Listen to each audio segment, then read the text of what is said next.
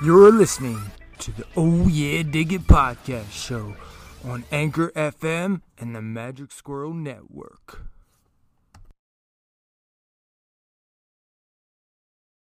Beware your human heart. This is Lucy, and I'm here to recommend the Diabolical Index, where the pages of the uncanny reside. Tune in Monday nights when my daddy talks about weird and scary books and sometimes talks to interesting people about their writing too. You might learn something, but you could fall asleep. His voice can put you in a trance. Anyway, check out the Diabolical Index Monday nights, only on Magic Squirrel Network.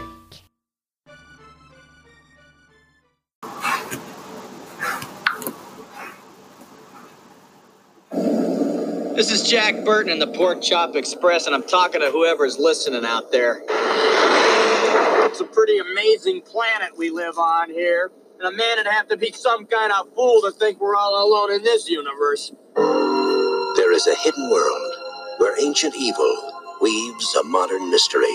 What's going on here? Is this some kind of magic? The darkest magic. They call it Little China. Finally, we shall bring order out of chaos.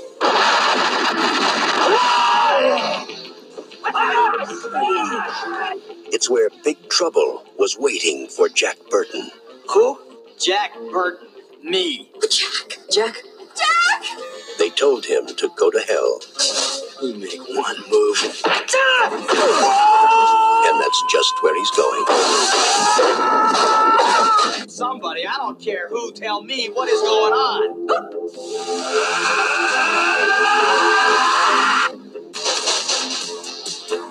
How are you going to spring us?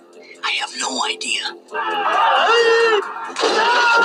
There are many mysteries, many unanswerable questions, even in a life as short as yours.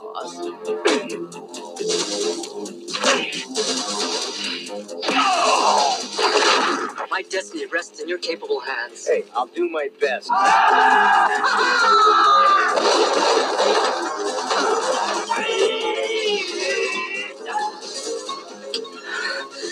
God, is this really happening?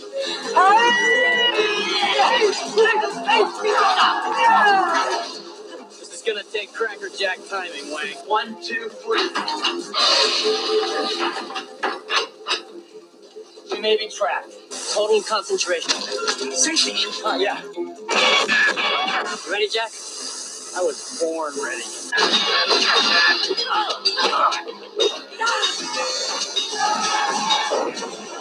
Way to go, Jack. Jack Burton's coming to rescue your summer. Hey, what more can a guy ask for? 20th Century Fox presents Kurt Russell in John Carpenter's Big Trouble in Little China. It's all in the reflexes.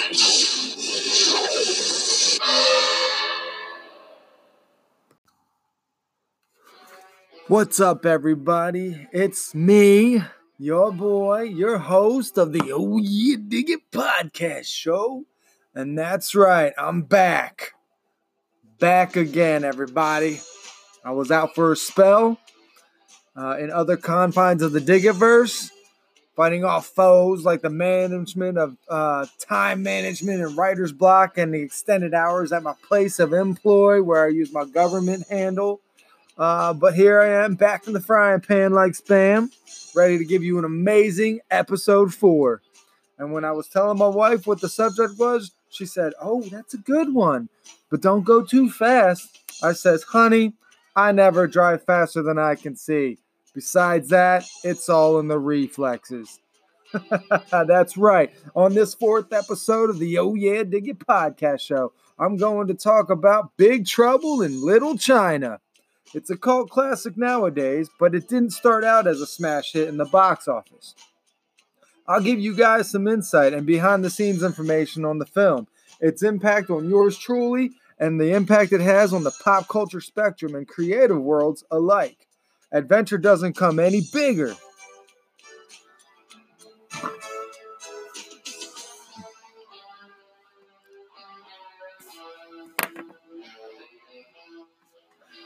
So, okay, Big Trouble in Little China was released on July 1st in 1986.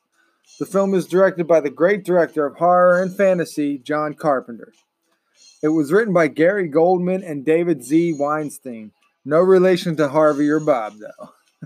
And it was revised and modernized for the times by W.D. Richter, who adapted Invasion of the Body Snatchers and The Adventures of Buckaroo Banzai across the 8th dimension into film. I believe he also directed Buckaroo Banzai. But here's the first interesting piece of information about Big Trouble. It was originally envisioned as a Western set in the 1880s, which I think that might have been an interesting take on the film if they did it. But, for whatever reason at the time, it was released by 20th Century Fox. And Carpenter notes in the 2016 book, The Official Making of Big Trouble in Little China by Tara Bennett and Paul Terry, that the studio was wanting an Asian-inspired Raiders of the Lost Ark. It's not quite the film they got. For what it's worth, it was the first American-made kung fu film filled with Chinese mysticism, comedy, and quality effects for the time. But stepping back for a moment, every great anything starts with an origin or idea, and Big Trouble is no different. Back in the early 80s, two writers starting out, Gary Goldman and David Z. Weinstein, came together to write this screenplay. And I'm glad they did because it was pretty cool, the whole concept in my eyes. Their influences being Asian mystical martial arts films and the Tong Wars in 19th century San Francisco, Chinatown. And they both had like a mutual love for classic Westerns. I still think this mashup would totally have worked like today, or even then in the 80s. Like, I don't know really why they said, we don't really like this setting. Let's modernize this. I'm glad they did, but I think it would have worked that way too. I mean, how cool would it have been to see like a Western version of this? So after some research into the Tongs, who were a real group, you can Google them, and 19th century San Francisco, the two writers penned Lotus. The plot featured a cowboy named Wiley Prescott, who has a friend, named Sun. Sun is a Chinese railroad worker, and Sun needs to pick up his fiancée at the San Francisco docks. Enter the evil sorcerer Lo Pan, who seems to be the only original and consistent character when I say that, the only character that translated over to the modern version. And so, cheers to that. Lo Pan's in the original screenplay as well. Who separates Sun from his fiancée. That's what he does. He separates Sun from his fiancée and Wiley from his horse. So you kind of see the parallels there with the modern version now and with this Western idea.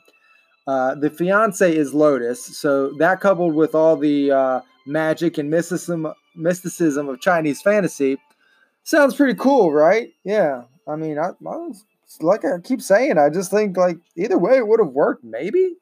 So script to agent, it was a positive response, minus the title. Some short brainstorming, barred out titles like Chinatown Gun and Big Trouble in Little China, with the latter beating out the former.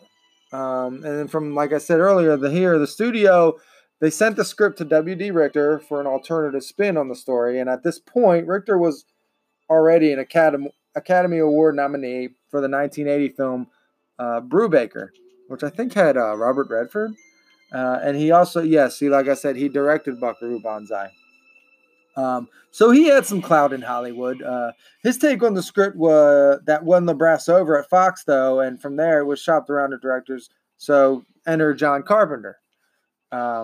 With all of the intensity and comedy and kung fu it could handle, Big Trouble was an easy go for Carpenter. The name alone won him over. Carpenter states, "I read it and just had to do it. You have to do any movie that's named Big Trouble in Little China." The high-energy script would need the help of some high-energy collaborators to assist Carpenter in his vision, and also provide that same tone behind the scenes. So this is where Carpenter reaches out to Larry J. Franco to produce and be first assistant director.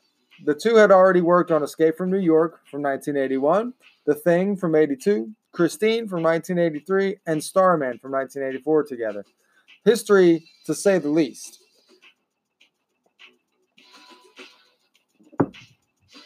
Then came Tommy Lee Wallace, who became the second unit director, having production designer and co-editor and actor credits to his name for Halloween from 1970 and The Fog from 1980. And then next on the crew came Academy Award nominee and cinematographer Dean Cundey. Cundey knew Carpenter's work or vision best because he had shot Halloween, The Fog, Escape from New York, and The Thing for the director. But some of his other work included Romancing the Stone, Back to the Future, and even though this is not till 1988, after Big Trouble, but I have to mention it, he also did shot Who Framed Roger Rabbit. So preparation and construction of design work followed the men, brought on The Thing production designer John J. Lloyd. Lloyd was adept to Carpenter's admiration for the wide 2.35 aspect ratio of film shooting, which played well to the kung fu action sequences that would play out as well. Lloyd was able to utilize a color palette with reds and greens that really enhanced the background details and really played into like the whole Chinese kind of, color scheme. And then from there, the next person they brought on board was April Ferry, who was a costume designer. And her previous credits, although not as a costume designer, included The Big Chill and Irreconcilable Differences from 83 and 84, respectively. Ferry was key to Jack Burton's contemporary look and Lopan's numerous iterations. Finalizing Carpenter's his crew was the visual effects producer Richard Edlin of Boss Film Studios. Boss Film Studios consisted of special makeup effect artists and creature creators like Steve Johnson.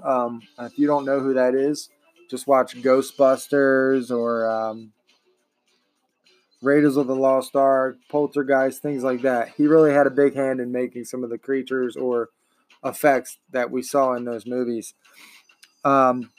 And they had also, Boss Film had also worked with Industrial Light and Magic on the original Star Wars films, Raiders of the Lost Ark, and Poltergeist. With a July 3rd, 86 release date set, which I guess maybe they released it early, I don't know, because other information led me to believe it was July 1st. Fox gave Carpenter and Franco a 10-week pre-production schedule and a $20 million budget.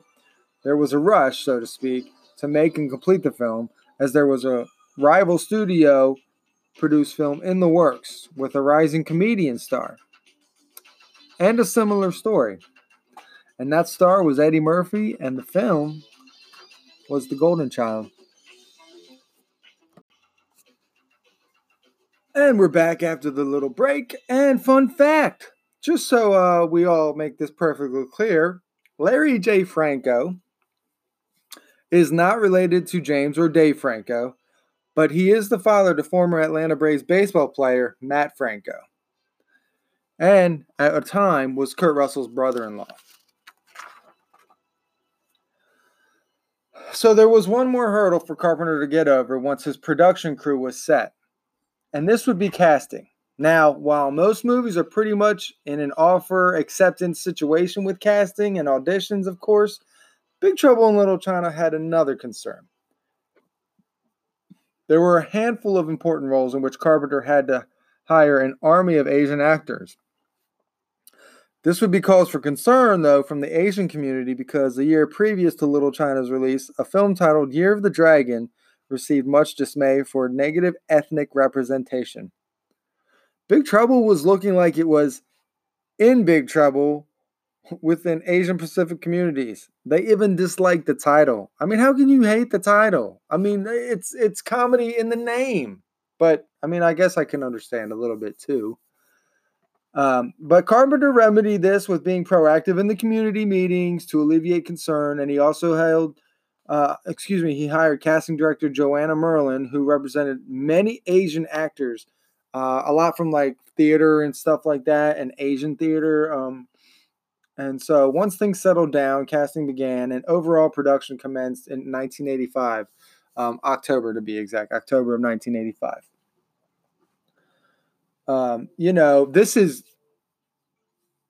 This to me is really like a pivotal production team. And I guess we don't really like think about that when like we're watching a movie. I mean, I guess unless like that's what we're really into. If we're into like the value that the actual crew puts into the movie. But like, I feel like this was like one of those first movies when I watched it again, being older and understanding movies better, that I was really like, man, these people who put this together, it's amazing. A lot more like special effects end and stuff like that. But all the same, it just really had an effect on me, and I think that it's one of the movies that always makes me like, think about funny quotes from it and stuff, and the colors and the visuals when I'm having like a bad day or something, because that's what I do. I go to like places and stuff like that in my mind. And so that's probably the effect it had on me a lot. Mostly, just that I can pull from it to feel better when I'm not feeling better. And it's not the only movie that does that, or music or whatever, but it's still pretty pinnacle because I can even like visually go back and be like, that's so cool, and this and that. And, again, any hardship kind of goes away. Moving on, though, one thing I do find interesting about the genius or visionary directors is that they usually stick with what works when it comes to casting. John Carpenter is a master at this, though, in casting Jack Burton, who is, for all intent and purposes, the sidekick of this film. He looked no further than Kurt Russell, with whom he had already worked with on The Thing, Escape from New York, and I guess they did like I don't know if it was made for TV or whatever, but like an Elvis movie in '79. But previously, what's cool is that Russell was serious in those previous roles. And here he utilized this John Wayne tone and persona with this comedic prose of like this clueless truck driver. Cool to me because, in Russell's later comedic roles, he still seemed to be Jack Burton to me, like in Overboard, and even like Tango and Cash a little bit, like where he's kind of, there's like Burtonisms in the way he like portrays the character physically, if not by script. And that's just kind of cool to me. I think he kind of brought that with him after Big Trouble in Little China. I think, especially in his comedic roles, I think he knew like, wow, Jack Burton was like success, so I can bring a little bit of him to each of these comedic roles I do.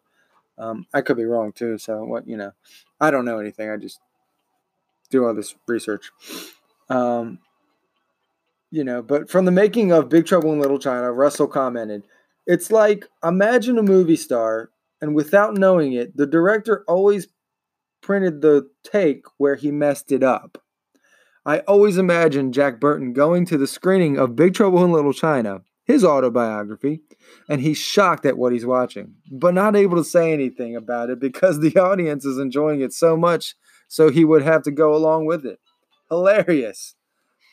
And Russell had a lot of input in the Burton role, too. From the machismo to the mullet, even down to the tank top and knee-high moccasins. Russell infused himself and his range into the character.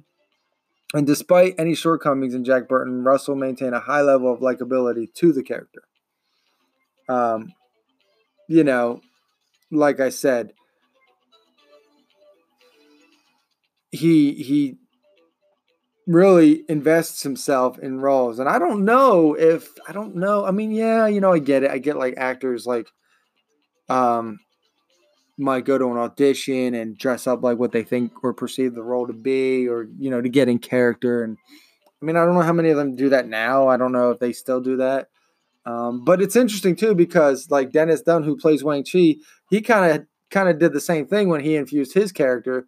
He like, apparently, I guess because it was the 80s, he like had this kind of like Air Force style looking jumpsuit that he liked to wear like in real life, I guess. But he like thought, well, hey, this guy, he's kind of like, this is what he would look like, and they went with it. And so like he's like wearing this jumpsuit throughout the movie. But if one film critic or overzealous fan were to be so critical as to say, well, Jack Burton is not the main character, he's the sidekick.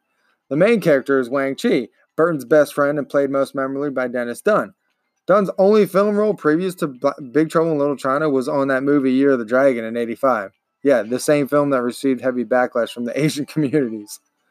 So, as with Russell, Dunn played heavy into his character, which is what I was talking about, how Chi would look, and brought in his little jean jacket and fedora and jumpsuit, and they got the okay from Carpenter and Ferry, the director and the costume designer.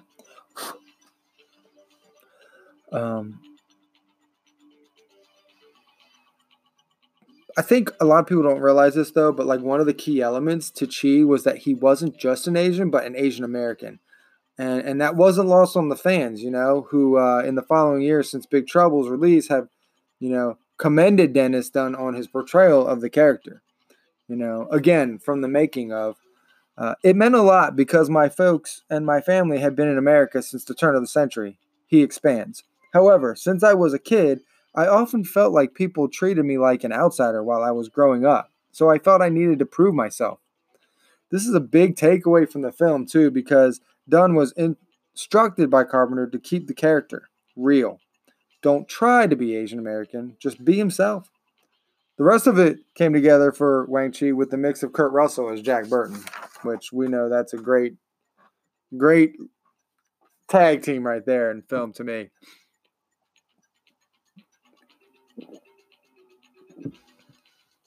And this friendship between them, between Burton and Chi is really like the nucleus or heart of the movie. Dunn playing the distraught best friend in search of his girlfriend and her subsequent rescue from an evil sorcerer, and his best friend with a heart of gold who was bumbling along to help. Because that's what friends do. The chemistry between Dunn and Russell is magnetic, hilarious, and aids the movie in a lot of its comedic high notes. But another character that adds to the comedic camaraderie is Egg Shen, played by the late Victor Wong. I didn't know this, but he died the day after September 11th, 2001. And it was from a heart attack. And not to kill the mood real quick, but apparently two of his three sons were in New York and he didn't know. Maybe I guess one of them worked in the World Trade Center and he didn't know if they were okay or not. It came out that they were, but he had stayed up all night watching the news, and then the next morning his wife had found him he had died from a heart attack, they say. So, rest in peace, Egg Shen, Victor Wong. But just to go into Victor Wong a little bit, he also was in Michael Cimino's Year of the Dragon, the one that was getting the heavy backlash. But Victor Wong was more than that, he was a student at the San Francisco Art Institute and also studied journalism, political science. And he pretty much grew his acting chops in the Asian American theater, as did Dunn and a couple of other people in the Big Trouble in Little China film. But he also became really close with Dennis Dunn, and they ended up working on 3 films together. And his character, Egg Shen, was a talkative charmer who ran the Egg Foo Young Tours business. The comical tour bus highlights the slapstick of Egg Shen, and almost like a sidekick to Shen is the bus. I love his whole just dialogue when he's traipsing through the alley. I mean, these are supposed to be streets of Chinatown, San Francisco, I guess, in this rickety old bus with this ripped off top. I don't know if that's alluding to giving his patrons a sky view, and he's just going on with his spiel and this stuff's happening as going on around him. It's pretty funny. But he was the practitioner of the Chinese magic and collecting potions, and he's also the one who keeps Lo Pan in check. And moving on though, but we'll get back to that because of course they have a lot of great scenes with Egg Shen. For every hero though, or bumbling sidekick, there's a woman or women who play their foil. And this is where we enter Gracie Law, who was played by the beautiful Kim Cattrall. And it's kind of crazy though, because I saw Big Trouble in Little China the first time, probably around 9 or 10 years old. And, when you're 9 or 10, you're not really knowing who the heck people. I knew Kurt Russell. I knew him because I had seen him in other stuff. But everyone else, you're just like, yeah, whatever. Don't know who that is. But then years later, watching it again, and I'm like, okay, she looks familiar, you know. And then watching Sex and the City, and you're like, oh, wait a minute. That's Gracie Law. So kind of, I don't know how big of a fan I am of Kim Cattrall, but I mean, at the same time, it's like, you know, she's one of the actresses that like still handles her own today, you know, and she's got a new show coming out too. I forget what it's called, but I saw a trailer for it and it looks pretty good on Fox. But Gracie Law, you know, her character is a quick, no-nonsense crusader for civil rights and very quick and easy to put Jack in his place in an instant.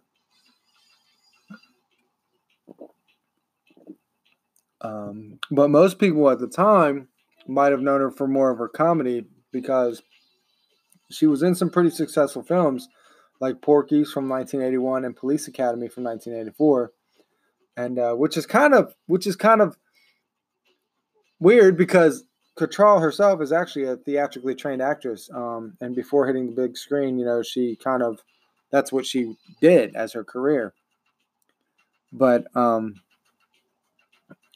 it's funny, though, when I was reading this book, The Making of, because she recalls about her audition, you know, when she was getting ready to do it, she says, you know, a funny thing happened during her audition. She did the reading, and then she left the room, and when she walked out to her car, she's like, oh, shit, I don't have my glasses. I guess her sunglasses maybe, or maybe they're regular reading glasses, but, you know, she's like, how am I going to go back in there and get them, you know, because back in the day, I guess there was kind of like this, like, faux pas of like after your audition, that was it. You were done until they called you back or whatever. You didn't like go back in the room for anything, and you know whatever. I don't know. Maybe they thought like it was like a sign of like being hasty or like just eager, you know. Well, you didn't do that. It was a no-no. So, that was one of her, you know, first things going back and doing that, and they just kind of laughed at her when she came back in, and, you know, no big deal, I guess. It didn't hurt her. She got the role, so. But Big Trouble was also, like, it was her first, like, genre film. So there were a lot of firsts for her working on the film. And, like, it was the first time that she worked with a green screen. But it was also a first time working with contact lenses, since she was, like, a girl with green eyes in the film. And, but this is kind of crazy. Like, it would take them like 15 minutes. Like, they would give her a 15-minute warning just to get her mentally prepared for the contacts, because it would take about 20 minutes or so just for them to like dry up, because it hurt. They were, at the time, the lenses, like, they're not like today. Like, they were hard, and with her eyes not being used to that, like, so like her eyes would just weep and weep. And so it would take about 20 minutes just for that to stop and dry up before they could like start shooting scenes. You know, I mean, that's kind of, can you imagine? It's kind of crazy. But nowadays they just CGI that stuff, you know. They would. But the most enigmatic character to me in Big Trouble, of course, is Wang's love, Miao Yin, played by the lovely and introverted Susie Pye. And Susie Pye was born in Ohio. What? Ohio, yes, Toledo, Ohio. She actually became famous. Well, I don't know. Okay, she didn't become famous, but she got her career in modeling, her opportunity from, she was a cheerleader for the Philadelphia Eagles. And this, like I said, opened opportunities for modeling and stuff, which she actually did for Penthouse. And then she became their first Asian Pet of the Month in January of 1981, which led to her acting. You know, and she had minor roles in movies like Sharky's Machine from 1981 and The Cosby Show. So, and another cool fact too is like she competed in the spokesmodel category in the second season of Star Search. So, those are some cool things to maybe like YouTube or like Google search. You know, I don't know, but thing about Susie Pie was, she was very shy and quiet, and a lot of the, co-stars and the crew on the set were, they said she was great to work with. She was stellar in her role. Like, she was on point. She did her thing. She didn't really have too many takes. It didn't take too many takes for her to do things, but she would get stuff pretty much on the first go. And it's funny because, like, in one scene, the scene where Lo Pan is attempting to take her blood from her and Law, he's using this, like, retractable needle, like a Hollywood needle, I guess, but he's pressing too hard, and according to Carpenter, the director, he says you can actually, when she grimaces in the scene, like, she's actually really in pain, but she kept going with it because, like, that's just how she worked through her scenes. She just did it, but she did a couple other things after Big Trouble, but pretty much since 1988, she's been out of the spotlight, and it kind of makes me wonder, like, is she back in Toledo? Because you trying to do a Google search on her, and it's hard. I mean, you'll see, like, her old stuff, but, like, it's hard to, maybe the white pages. I don't know. Be interesting to find out what she's up to these days, though. But since I'm talking about all the characters and stuff in Big Trouble in Little China, and I mean, when I get done with this podcast, I really do want you guys to, like, get back at me on my Facebook page, on the Oh Yeah Dig It Podcast Show Facebook page, or Instagram. I'm going to start putting more stuff on Instagram, more like the supplemental material. But I want to know what you guys thought of it. I want to know what you guys thought of Big Trouble in Little China. Like, I want that response, It's important because this is what I'm sharing with you guys, and we can all share it together, is our love for pop culture and all these crazy things and not crazy things, or if you thought it sucked, hit me back, let me know, and I'm going to talk about, like, all these characters, Eddie Lee, Margot Litzenberger, the Three Storms, but I want to talk about Lo Pan, and we're going to talk about him after the break.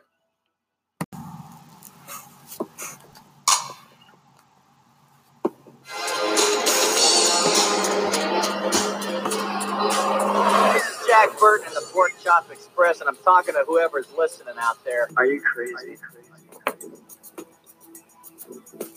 Is that your problem? Indeed. Are you crazy? Is that your problem? Indeed. Look, we came here to see David Lo Pan, all right? David Lo Pan? And you have succeeded, Mr. Burton. What, you? I don't get this at all. I thought Lo Pan... Shut up, Mr. Burton. You are not brought upon this world to get it. Come on, Lo Pan is like... Nothing you can understand. Magic, the darkest magic. My soul swims in it, scattered across time, trapped in the world of formlessness. Magic, the darkest magic. My soul swims in it, scattered across time, trapped in the world of formlessness. There are many mysteries, many unanswerable questions, even in a life as short as yours. Yeah, well, the way I see it doesn't mean we shouldn't ask, like, where's my truck? You're not looking for a truck. You're looking for a girl. A girl with green eyes. Magic, the darkest magic. My soul swims in it, scattered across time. Yes, the darkest magic. And that is one of the famous lines from Lo Pan, who is played by James Wong. That is a song called Darkest Magic. It's a remix, really, of some quotes and music from the Big Trouble in Little China, done pretty well by a group, I guess they're called Supervillains. So shout out to Supervillains for Darkest Magic. But the ever-elusive figure that is Lo Pan is played excellently by actor James Hong, like I said. Hong, who also has producer and director credits to his name, is an American actor of Chinese descent. And he began his career in the 50s. He's still alive today, too. I mean, not that he couldn't be, but he starred in the crime series The New Adventures of Charlie Chan in 57 and 58. But roles in Chinatown with Jack Nicholson from 1974, Airplane in 1980 with Leslie Nielsen, and Blade Runner in 82. with Harrison Ford. So that's pretty cool. I mean, he's done some pretty prominent stuff. But in Chinese, Lo Pan means boss. And in Big Trouble, Lo Pan is David Lo Pan, chairman of the National Orient Bank and owner of the Wing Kong Import-Export Trading Company. He's like an evil Superman, businessman by day, evil villain by night type shit. You know what I'm saying? Yeah. Ooh, yeah. Macho likes that too. But the story goes that some emperor in China named Qin Shi Huang overpowered Lo Pan and put a curse on him. So instead of being real, Huang made Lo Pan just an evil dream. And because of this, Lo Pan is the dark, menacing spirit of chaotic power. But to break the curse, to break this curse, he needs to find and marry and take the blood of a woman with dragon green eyes. And this is where, Miao Yin and Gracie Law come in. But to quote the making of from Hong about bringing out the Lo Pan character. Mind you, Hong was 56 when they shot Big Trouble. But of his character, he says, "To me, he's a natural because my dreams are like that. I have weird dreams and nightmares, and they go all over the place. So I just dig into the feelings of my nightmares and dreams." Okay. I'm kind of like, that's cool as shit, but at the same time, like, what the hell is this dude dreaming about or having nightmares about? Because his character, I mean, he's awesome, but it's weird and it's crazy, and it's like, so I'm just, like, he's just like a Hollywood actor. Like, oh, but I'm gonna have weird, crazy dreams. Okay. Yeah, I'd like to know though. I mean, I wonder if there's any interview with him out there where he talks about his work on Big Trouble. Anyway, but getting back into some other characters now. I don't want to talk. I know I'm jumping around, and Lo Pan's like the important character, but I also don't want to give spoilers too much because at the same time, there's a new audience out there who would love this movie. But now it's time to talk about the three storms. And the three storms are made up of rain, lightning, and thunder. They're the mystical warriors that enter the movie in absurd fashion, of course. They're flipping their way into the scene. Okay. And they got these huge straw hats. This is like when they all end up in the alley. And they're these mystical, like these straw hats, which really is like the one thing that unifies them aside from them representing the elements because they're different elements. And the visual idea for them came from Carpenter from his inspiration from Shogun Assassin.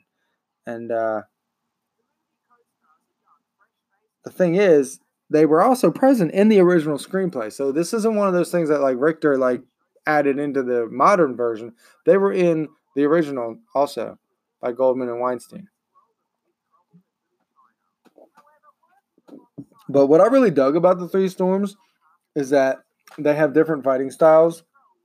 And to me, they're like uber serious to a comical point, which is funny since they face comical ends in the movie. The most recognizable of the Three Storms is Rain, played by Peter Kwong. Kwong, funny enough though, plays Tommy Tong in The Golden Child, which was a movie. We're kind of curious how they did that because they were trying to film Big Trouble in Little China to get it out before The Golden Child, but he's also in it. I don't know, scheduling. I guess it worked out for him. But my personal favorite movie that Peter Kwong is in, he's in Gleaming the Cube. Okay, and if you don't know what Gleaming the Cube is, like, do you even skateboard, bruh? Like, do you even pop culture? I mean, he plays like this bad dude. And he's not even like the main like dude in it, or even the main bad guy per se. He's like the right hand bad guy to the bad guy, who's not really who's a bad guy, but like he's like more of a businessman bad guy, I guess. Anyway, Carter Wong, who plays Thunder,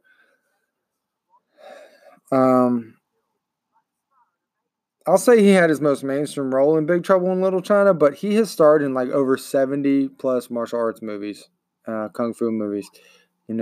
Films like Shaolin Death Squad, Born Invincible, and Mission for the Dragon. So he's done a lot of that. He does like a lot of choreography. I don't know. I think the most recent thing he may have been in was maybe like in 2014, 2016. He's a little older now, but he also has one of the funny, which we'll get into, but he has like one of the funniest scenes in Big Trouble in Little China. And then there's James Pax, who finishes out the trio as Lightning. Pax is a Japanese actor, but he's been in some more mainstream fare like Invasion USA with Chuck Norris, and in Love and War with James Woods. But I think for everyone who's seen Big Trouble, we can all agree one of the most infamous scenes is when Thunder, and this is what I was talking about, in an attempt to like rid the presence of Jack Burton, inhale, inflates, and explodes.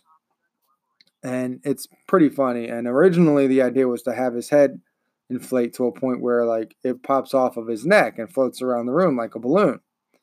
But that got the ixnay from Carpenter, because I guess I don't really know why.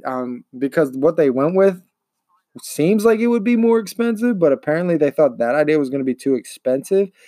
A floating balloon of his head.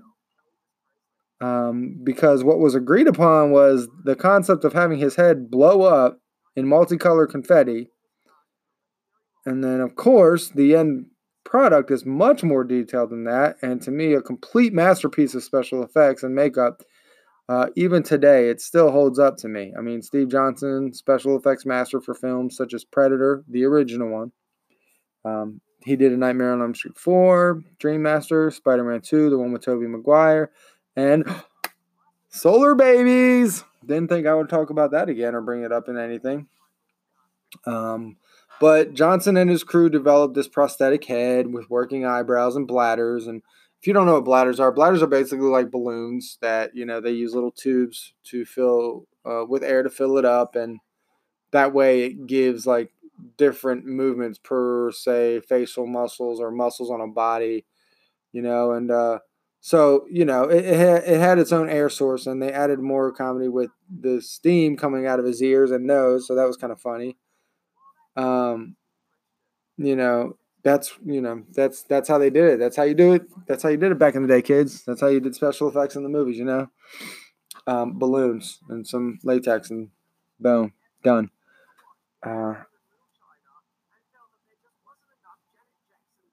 But like I was saying earlier about production and stuff, like I really feel like, like Big Trouble, like I said, is one of the first movies that I really paid attention and like realized special effects and how they did, and not so much how they did, but like it was amazing to me, like because I'm sure like at the age of 9 or 10, I must have, like some of the dialogue was probably over my head. I wasn't really understanding what they were saying, but I was really like acutely aware of like the special effects happening in the movie. And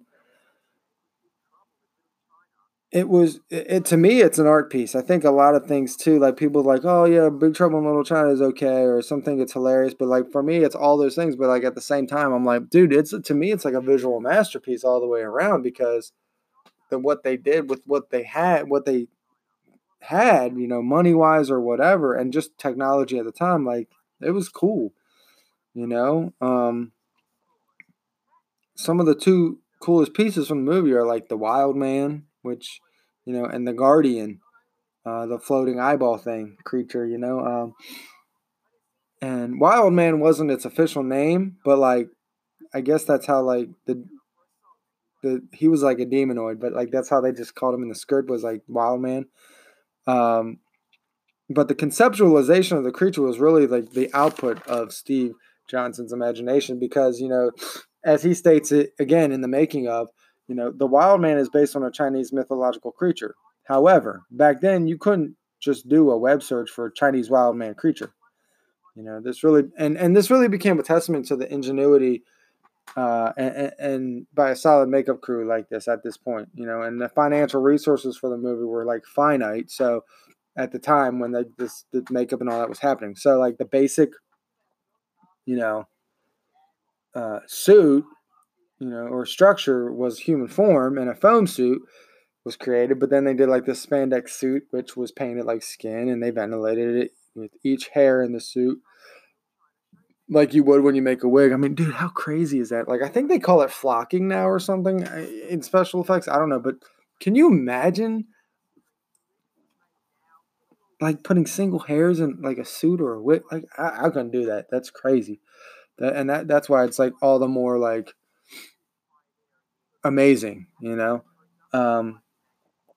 and so the technique was, familiar to Johnson though from working with the famed makeup artist Rick Baker. And so I guess like Rick Baker, he's done like a handful of like werewolf movies. So I imagine that's where Johnson got like the technique from.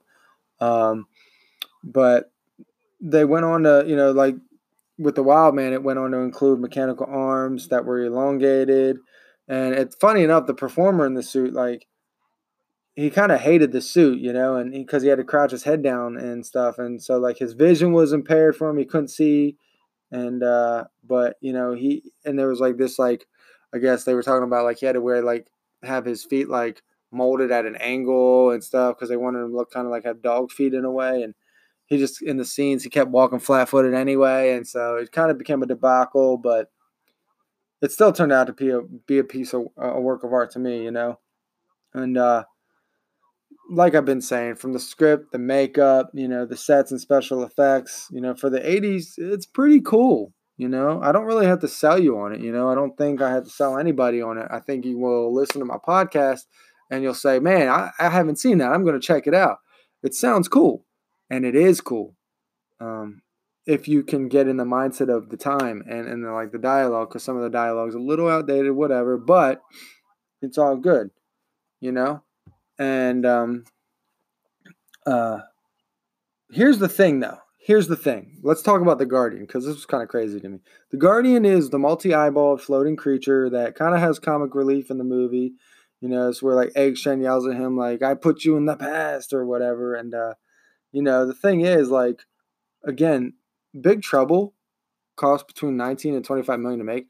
This thing alone cost $100,000.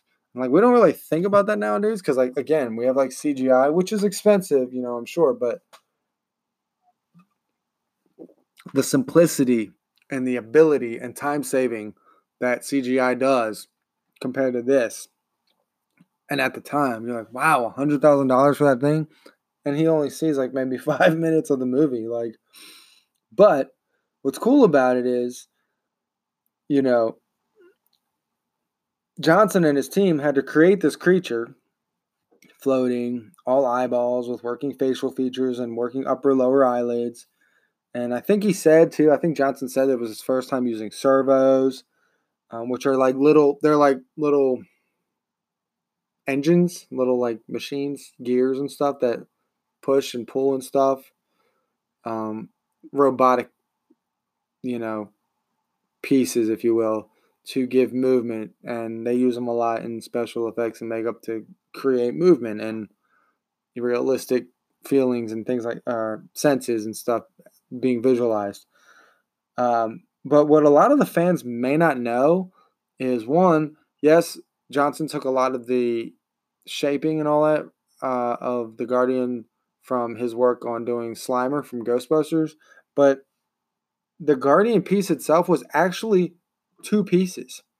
There was a front version and there was a back version. And what they did was they had a blue screen at the time. And as I understand it, they cut a hole in it, and the eyeballs and all the servos and things like that were controlled by rods and all that. So what they did was they had all the rods going through the hole in the blue screen so you couldn't see them, and they could paint in or patch in the background. And so they would work and move the front, the face or whatever. And then when there was like a scene or two where he's like floating away, you see his backside. They did the same thing again, but it was the backside. But they had to have all this movement because of the eyeballs.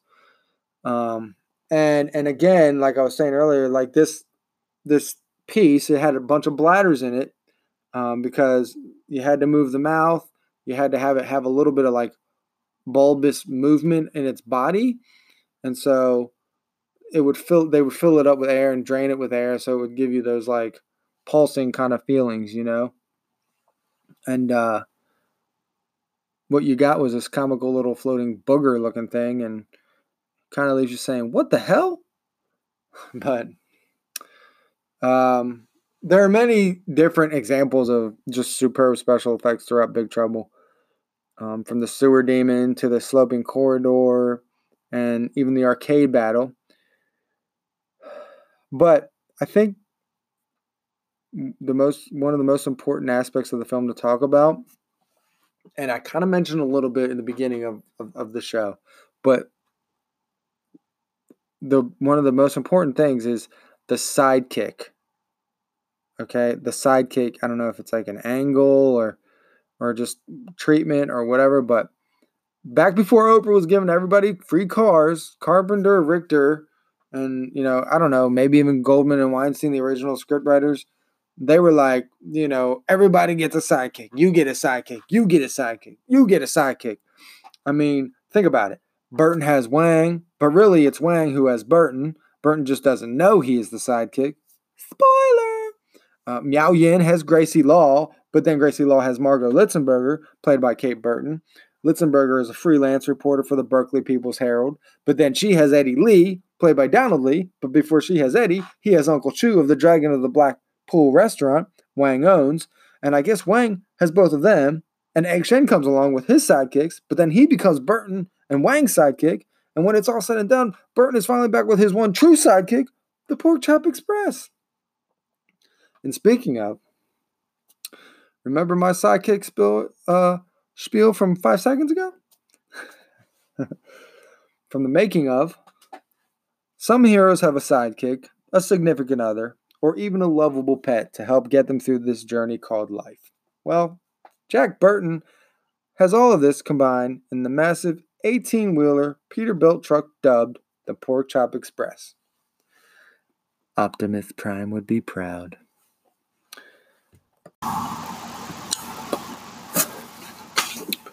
This is where the comedy or crux of the movie falls, because even though Jack is helping his friend to rescue his girlfriend, it's really secondary to him.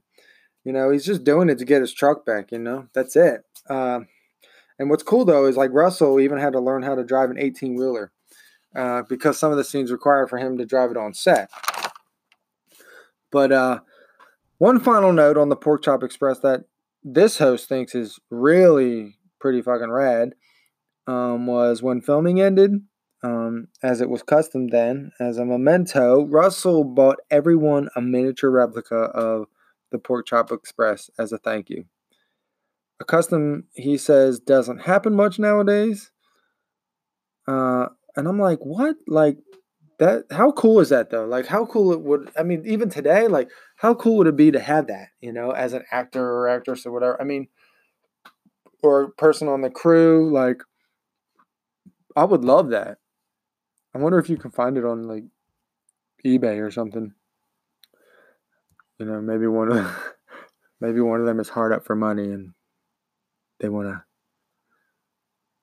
to, sell it. I'll buy it. Let me know. Justin Gregory, interested in buying it. But, and I'm a huge nerd when it comes to stuff like that. So, yes, I have the Making of Big Trouble in Little China book. I have the DVD. And I'm working on getting the tank top soon to add to my summer attire.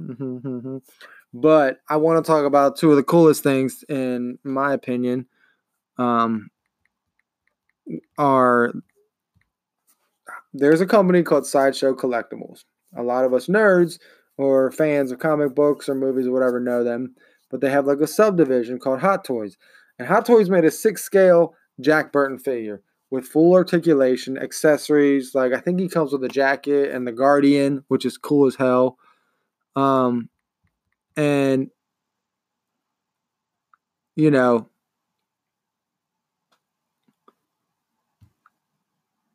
Sideshow Collectibles, Sorry for the pause there, but Sideshow Collectibles, I'm just saying, if you are interested, you can send one my way. Just slide in my DM, PMs, whatever, my instant messenger. Oh Yeah, Dig It Podcast Show on Facebook. You can let me know if you want to send one to me. I'll do a review. Please and thank you. I mean, the detail is so precise on these things that, like, there's YouTube videos on how to pose him to make him look cooler. And that's just freaking cool, too. But the next thing about Big Trouble in Little China, and I think I used to have this, but I don't know, is really close to my heart because this is like on the artistic side of like the marketing, artistic side of the movie, any movie. It's the one sheet poster that was created by my favorite artist of all time, Drew Struzan. And Drew Struzan is the most notable film poster artist from the 80s and early 90s. That's when the illustrated poster was in high demand. And thank God that demand is kind of starting to come back. But if you don't know who Drew Struzan is, you check out his book, Oeuvre, it's a beautiful book that culminates most of his life's work, both commercial and personal. He did like some of the Star Wars posters.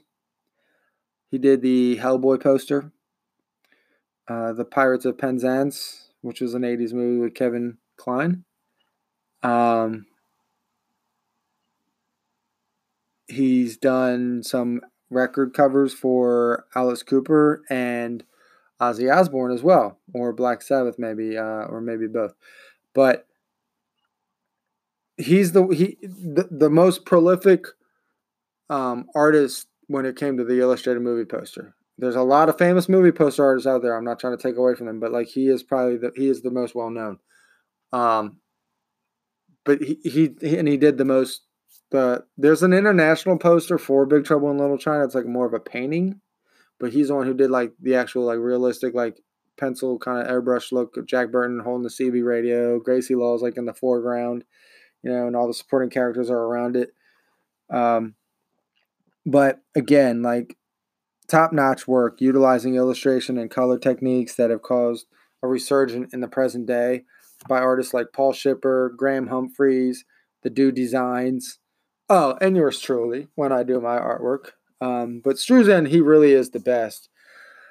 Even though he is somewhat retired. But I implore you, check him out too. Like I want you, like anything I talk about, check it out because it's worth it. It's worth it. And these are like little like supplemental like things to my shows. But another notable addition to any Big Trouble fans collection should be the soundtrack. And if you aren't a diehard Carpenter fan or an all-knowing pop culture geek like me sometimes, then you might not know this, but like along with his writing and directing credits, Carpenter is also a composer. And in fact, he, as of 2016, out of his 18 feature films, he composed the music or the score for 14 of them. Yes, he's the mastermind behind the Halloween theme, as well as being the director. But as it goes, usually, or at that time, it would be like the editor and director and the music editor would sit down and do like these temp scores to get a feel for the movie. But they did that a little bit, but Carpenter just like, he pulled out his synthesizer and he was like, I guess watching dailies or watching the film as a whole or whatever and just like feeling it and making, like playing his synthesizer along with the film. And they kind of went with a lot of what he did. And, one more like cool thing that I thought this was so cool. But I guess like one day like he was like working on it or whatever, and like Victor Wong, who plays Egg Shen, came over to his area and was like telling him about this rallying song that the Chinese used to sing when they were getting invaded by the Japanese back in World War II. And so he like sang it to Carpenter, and Carpenter like put piano to it and like orchestrated and composed it and whatnot. And that's actually like, playing during the arcade battle scene, And then another fun thing to note is the actual end credit song, Big Trouble in Little China, is the band Coupe de Villes, which is John Carpenter's band. And it even has a video. And that's kind of corny, but it's fun and it's cool. It goes without saying, you should definitely YouTube it or check it out. But, you know, this movie's been out now for 33 years. And the legacy it leaves behind, I mean, it's still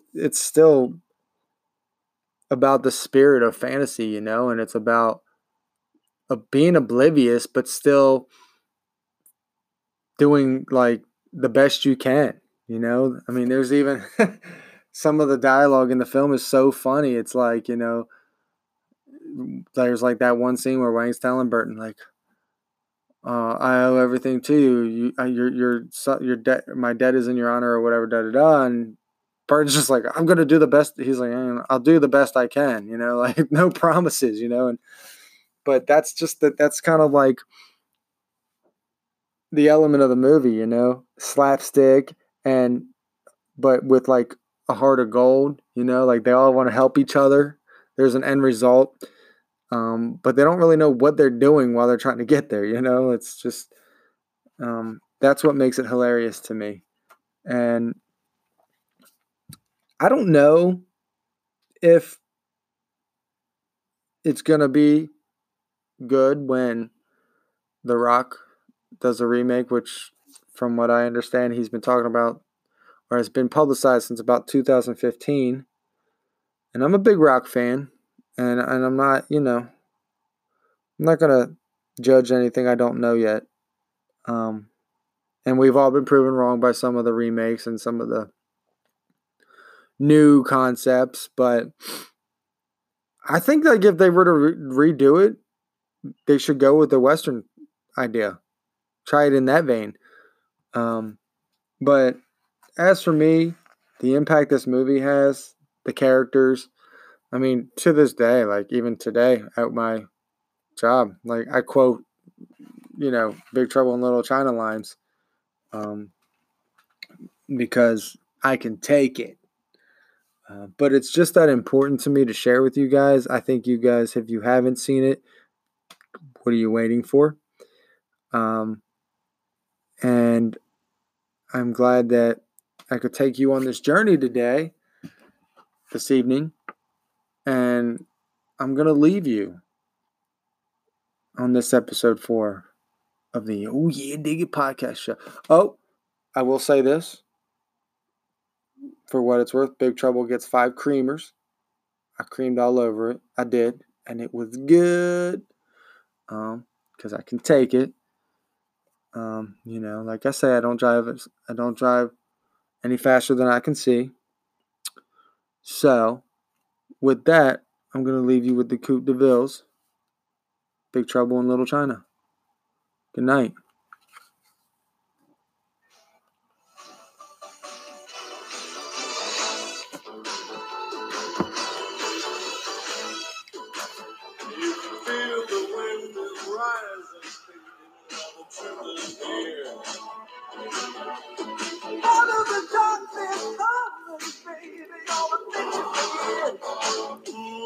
We better run into the mystic night, run until they take us away, take us away, take us away. Big trouble in Little China. You can feel the thunder moving, baby, like an evil tree. And the devil in the world to save us, baby, nothing's as it seems. We better run into the mystic night, run until they take us away, take us away, take us away. Big trouble in Little China. We got big trouble here in Little China.